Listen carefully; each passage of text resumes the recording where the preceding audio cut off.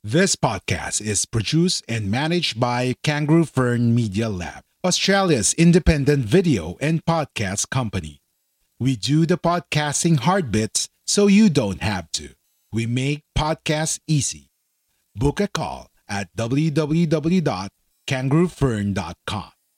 www.kangaroofern.com.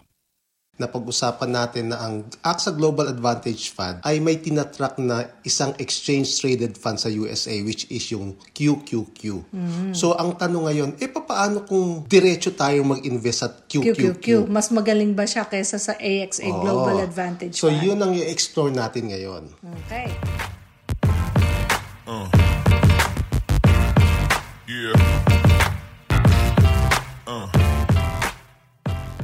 Hey! Hello! How are you all? Welcome to another episode of Retironaryo. Ako po si Mimi. Jarvis? Na nandito na naman para isang teaching learning moment. And today, we're gonna continue our discussion about AXA Global Advantage Fund, pero may twist. Okay, kasi last episode na napag-usapan natin na ang AXA Global Advantage Fund ay may tinatrack na isang exchange-traded fund sa USA which is yung QQQ.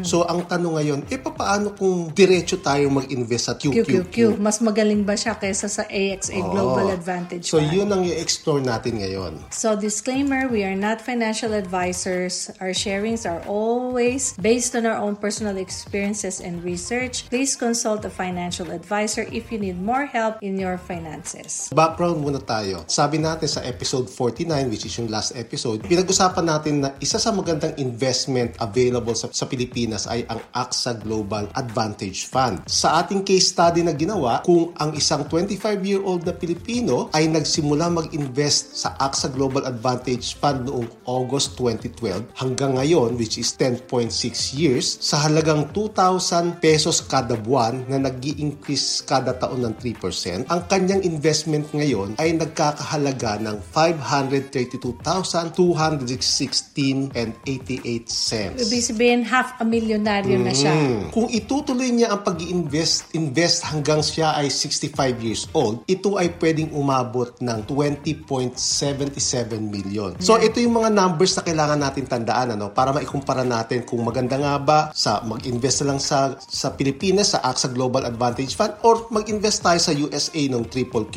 So, yung 500 kalahating milyon at yung 20.77 million kapag sa retirement age na siya, kukubrahin yung pera. Ang AXA Global Advantage Fund ay naglalayong masundan ang performance ng QQQ Exchange Traded Fund sa USA. So, ang QQQ ay naka-invest sa Nasdaq 100. So, napag-usapan na rin natin last week yan kung ano yung Nasdaq 100. Bagamat ang AXA Global Advantage Fund ay isang passive equity fund, Na pinag-usapan na rin natin kung ano ibig sabihin ng passive. ito ay mayroong 2.2364% na asset management charge na kailangan nating bayaran. Pero inclusive na to doon sa net asset value per unit. Ibig sabihin kung ano yung nakikita nating value, NAV po, Kasama na yun doon.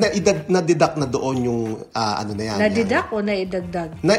natanggal na. Ibig sabihin, nabayaran na natin yon. Basically, nagbabayad tayo ng 2.23% sa AXA for managing the fund. Ang objective ng episode natin ay alamin natin kung ano ang halagang madadagdag sa atin kung tayo ay direktang nag-invest sa QQQ. Kung may madadagdag, baka mamaya may mababawas. At ang 2.23% ba na asset management charge ay reasonable. Kung halimbawang ayaw nating mag-invest diretso sa QQQ at sa AXA tayo mag-invest, reasonable ba yung 2.23%? Malalaman natin yan later on. Ito yung price graph ng dalawang fund na to. So kung mapapansin natin, halos pareho lang siya. Kasi iisa lang yung kanilang tinatrack na index which is yung Nasdaq 100. Paano mag-invest sa QQQ kung nasa Pinas? So kung nasa Pilipinas tayo, kailangan natin magbukas ng US dollar account sa isang international stockbroker. Personally, dalawa lang ang nare-recommend ko kasi ito yung meron tayong experience dito. Ito yung recommended natin na stockbroker. Ito yung malalaking mga kumpanya to. Pero pwede naman sila sa iba. Pwede naman sa Kaya iba. lang, lang ikaw ay may experience na dito kaya ito nire-recommend. So yung unang-una yung trade station. Meron tayong account dyan sa trade station. Kung gusto niyo mag-open, ayan yung website. At pwede din sa TD Ameritrade o yung kanilang platform ng brokerage ay yung Think or Swim na tinatawag. Kung ayaw niyo naman dyan sa mga malalaking kumpanya na yan, pwede din sa mga new players. Kasi itong mga new players na to, mas madali mag-open ng account. Kumpara dito sa trade station at TD Ameritrade, madaming mga requirements na hinihingi. Itong new players na to, hindi ko mas magagaranti gaano sila ka-stable. At saka wala ka rin experience sa new players. Meron tayong experience sa eToro. So,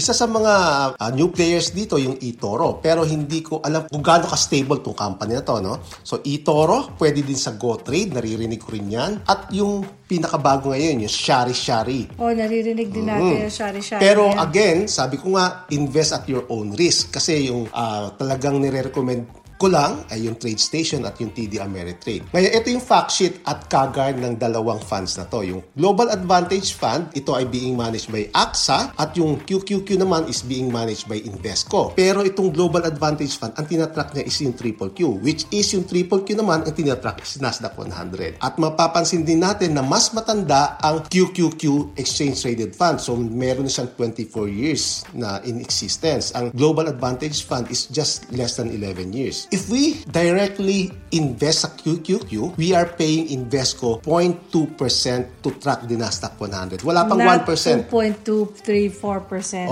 Wala pang 1% ang binabayad natin sa Invesco. Pero kung mag-i-invest tayo sa Global Advantage Fund, magbabayad tayo sa AXA ng 2.2364% because of the additional fee that we pay to AXA. Yung CAGR ng Global Advantage Fund ay bumababa tuloy. So, ang difference ng CAGR ng QQQ sa Global Advantage Fund is 3%. So, medyo malaki ang 3% na yan.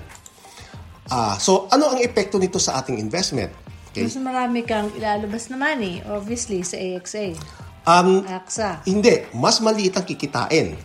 Okay. Pareho lang ang perang lalabas, pero mas maliit ang kikitain. Pero ang tanong, gaano ba kaliit gaano kalaki ang pwede mo kitain sa QQQ at gaano kaliit naman ang makikita mo sa Global Advantage Fund. So, yan ang pag-uusapan natin mamaya. Ito yung napag-usapan natin last episode. Sige sabi nga natin, reviewin natin. So, gumawa tayo ng case study na nag-invest tayo sa AXA Global Advantage Fund noong August 2012 hanggang March 2023, hanggang ngayon. Ang ating case study ay siyang 25-year-old na Pilipino na may sweldo na 20,000 pesos kada buwan at maglalabas lang siya ng 10% ng kanyang sweldo pang-invest, which is 2,000. At mag-i-invest siya kada buwan, every single month, and then next year, tataas yung kanyang investment by 3%. So kung yan ang mangyayari, at the end of 10.7 years, ang total na perang inilabas niya is 301,000 pesos. At ang magiging value ng investment niya is 532,216. Yan ay dahil sa lumago na yung pera niya. So kumita siya ngayon ng 230,000 sa Global Advantage Fund kung diyan siya nag-invest. Okay. So ngayon ang ikukumpara natin, paano kung same amount of money ang nilagay natin sa QQQ? Mas malaki ba o mas maliit ang kikitain? Are you asking me sige. to hula? Feeling ko, mas advantageous na nasa QQQ. Malalaman natin mamaya yan. Kasi, diba tinanong mo rin ako sa AXA dati? Kasi meron kang mga cost na babayaran pag nag-invest ka sa QQQ. Halimbawa, foreign exchange rate dahil kailangan US dollar. Yung mga brokerage fee at yung mga transfer fee. Hindi, pero sabi mo kasi kanina, mas malaki naman ang CAGR niya. Kaya nga, malalaman natin kung ma-offset yun. Kung worth it rin yun. Pero bago tayo pumunta doon sa QQQ, so sabi nga natin, kung itutuloy yung pag-i-invest sa AXA Global Advantage Fund hanggang 65 years old, so etong ating calculator this is in peso. So mapapansin nyo, dollar dito, pero peso yan. Lumalabas na kung nag-invest tayo ng 2,000 kada buwan, ito ay mag-i-increase ng ang 532, ibig sabihin may lumalabas na ang kanyang CAGR o yung compound annual growth rate is 10.69%. So ito ang gagamitan nating figure to project hanggang 65 years. So same parameter, age 25, monthly 2,000 i-invest, mag-i-increase ng 3% yearly at i-invest ito for 40 years hanggang sa retirement. So ang interest rate is 10.69% every single year. So ang total na money na i-invest niya o lalabas is 1.8 at ang portfolio na magiging value at 65 years old is 20.77 million. So ito yung pinag-usapan natin last time. Ano? So ito ang ikukumpara natin kung mag-i-invest tayo sa QQQ. So may profit na 8.9 million. Sa QQQ tayo mag-i-invest starting August 12, 2023. Ito ang mangyayari dyan. Medyo complicated ng konti ang computation dito kasi kailangan natin consider yung foreign exchange, yung buy and sell price at yung brokerage fee. So ano itong pinapakita natin sa kanila ngayon? So, kinonsider ko na in peso tayo, tas ibibili natin ng US dollar, ano ang equivalent nito sa US dollar. At pag nangyari yan, pag pinadala mo sa US yan, may babayaran kang mga transfer fee. So, ang transfer fee, ang alam ko, nasa $25 per transaction. Nilagay ko na yan dito. So, ito yung forex exchange niya from August 2012 hanggang March 2023. And then, yung fees na binabayaran sa transfer fee, nilagay ko ay $25.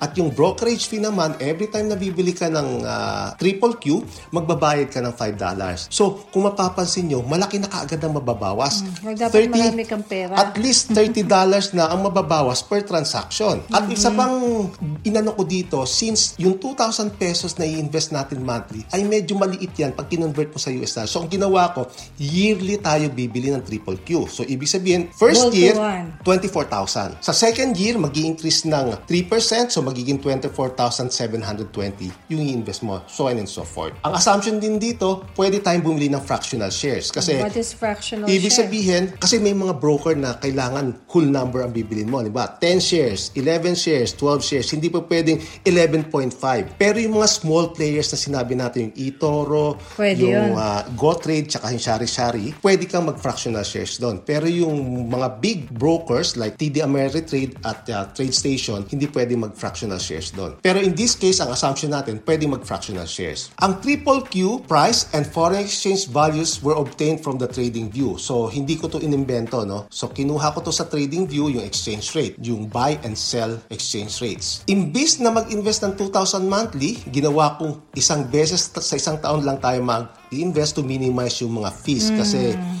medyo malaking fee, gusto natin ma-maximize natin yon, ano? So, kumbaga, itatabi muna nila hanggang maipon nila.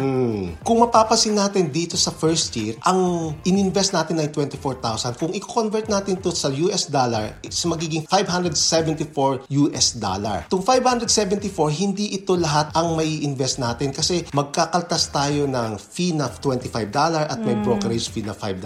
So, ang perang matitira lang talaga sa atin is 544. Ito lang ang pwede nating invest at pambili ng QQQ. So, ang mabibili natin dito ay 8.34 shares lang. Kung mapapansin nyo, sa isang transaction, lugi ka na kaagad ng at least 5%. Kasi $30, i-divide mo to ng 574 is around 5% ang mawawala sa'yo. For you to break even, kailangan mag-increase yung value ng QQQ by more than 5%. So, yun ang kailangan yung i-consider. Sa unang tingin, baka sabihin natin, ay, nako, malaki na pala ang aking malulugi. Wag na lang, mag-aano na lang ako, mag-AXA na lang ako. Makikita natin yan mamaya. Ang total na perang lalabas sa atin, in peso ay 340,608. Ngayon, ang magiging value niya by March 2023 is 811. Ano magkano yung kanina sa AXA? 532. Okay. So, ibig sabihin, mas malaki pa rin ang kita sa QQQ. Pero bakit? Kasi sabi natin, ang laki na kaagad na nakakaltas eh.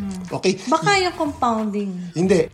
I-analyze natin bakit mas malaki ang kinita. So, sabi nga natin, mas malaki ang kita ng QQQ kumpara sa AXA Global Advantage Fund. Mayroon na diferensya na 278,000. Malaki yan. Bakit mas malaki ang kita sa QQQ? Unang-una, maski na may mga fees na kaakibat sa direktang pag-invest sa QQQ, like yung foreign exchange spread, transfer, and brokerage fees, mas palaki pa rin ang ang pwedeng kitain dito kumpara sa pag-i-invest sa AXA Global Advantage Fund dahil sa mga sumusunod kadahilanan. Una, kasi meron tayong binabayaran na 2.23% sa AXA. Sa QQQ ay 0.2% lang. Maliit lang. So, doon pa lang, kita ka na 2%. Pangalawa, meron dividendong ibinibigay ang QQQ. Nawala sa AXA. Nawala sa AXA Global Advantage Fund. Kasi yung pala yung secret mo. Kasi ang tinatrack lang ng Global Advantage Fund ay yung presyo ng QQQ. Pero hindi siya nagbibigay ng dividendo. At yung isa pang malaking kadahilanan ay yung exchange rate ng Philippine peso to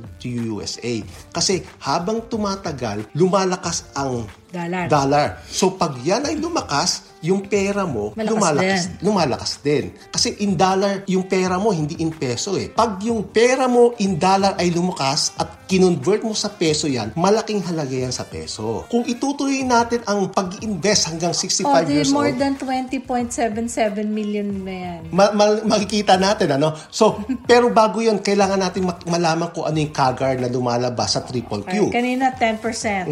10.69. Dito, pag nag-invest ka ng 24,000 yearly, ang sabi natin magiging 810, lumalabas ang CAGR mo is 14.93% yearly na napakalaki kumpara sa AXA Global nasa 10.69 lang. Kung i-project natin yan sa future, 65. Sa 65, pero ang gagawin natin, hindi natin gagawin 14.93. Ang gagawin lang natin, sige, conservative 11% lang. Halos itatapat mo na sa AXA.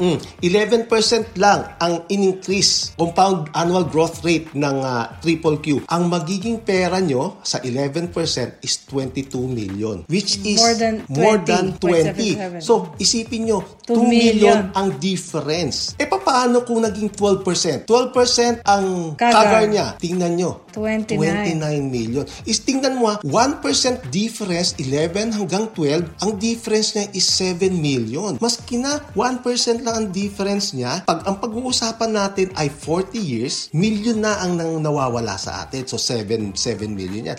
Paano kung 13% ang CAGR niya? Kung 13% ang CAGR niya, 38 million. Wow! Kung ikukumpara natin yan sa AXA Global Advantage Fund na 20.77 million against 38 million, dito na tayo sa QQQ. But, bakit parang takot pa rin ng mga tao na i-consider yan? Kasi takot sila sa price ng dollar, conversion rate, fluctuation, things like that. Ang mga kadahilanan niya, unang-una, hindi nila alam kung anong gagawin. Doon pa lang meron na kaagad barrier. Pangalawa, kapag nagtanong sila sa trade station o 3D Ameritrade, madaming hinihing mga doon din barrier. Doon pa lang barrier na. Dahil sa baka wala silang time, nasikasuhin yun. Or masyadong complicated para sa kanila. Maraming hinihingi. So anyway, eto na nga yung key takeaways natin. So matatapos na tayo, no? So number 1, be mindful with all the fees attached in making an investment. Okay, so akala natin ang 2.2% ay maliit, pero malaki yan. So yung 1% difference over 30 years could mean millions of difference. Take advantage to invest directly to US exchange-traded fund if you have the opportunity and know how to do it instead of investing in UITF and mutual funds that tracks the same fund. So kung same fund lang naman yan, at doon na tayo sa mismo fund na tinatrack. Bakit kailangan pang kung saan nagtatrack? Sa kanya na mismo. Okay, kasi magbabayad pa tayo ng fee doon sa nagmamanage. Okay?